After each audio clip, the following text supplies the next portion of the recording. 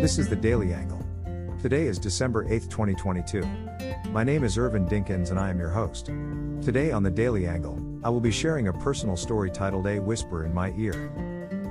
Step Out, Part 2 continued. Stay tuned for this and much more.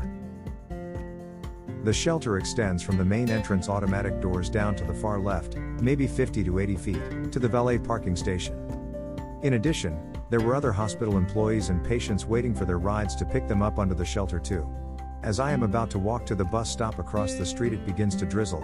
I say to myself and quat, "Aw man, I didn't bring an umbrella with me," and quat. So I stand there under the shelter with everyone else to wait for the rain to stop, but it never did. In fact, the rain got even harder and everything came to a complete halt. The buses stopped, the cab stopped and pulled over to the side. People begin to scramble for shelter to get out from under this deluge of rain. It rained so hard it seemed like the rain was mad with the ground. As I am standing there under the shelter looking to see if anyone else was going to make a run for it to their car, the bus stop, or hail a cab, which they probably wouldn't be able to anyway because everything stopped. It is at this point I hear a small voice in my head that says in quad, "Step out," and quad. I turned around to see if there was someone behind me talking to me. There wasn't anyone there. I am still standing there watching this hard torrential rain come down with fury. Again, I hear in my mind, and quad, "Step out," and quad, and I say to myself, I am not stepping out there, it's raining like cats and dogs.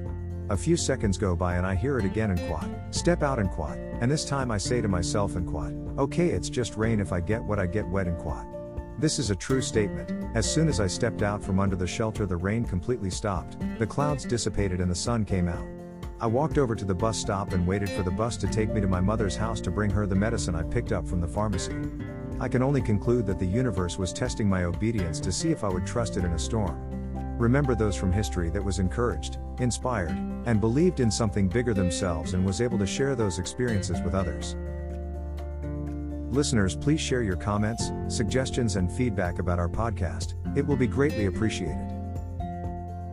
This is your Daily Angle host, Irvin Dinkins, saying, tune in next time, be well, be safe, and bye for now.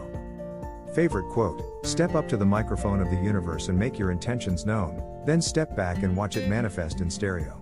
ID.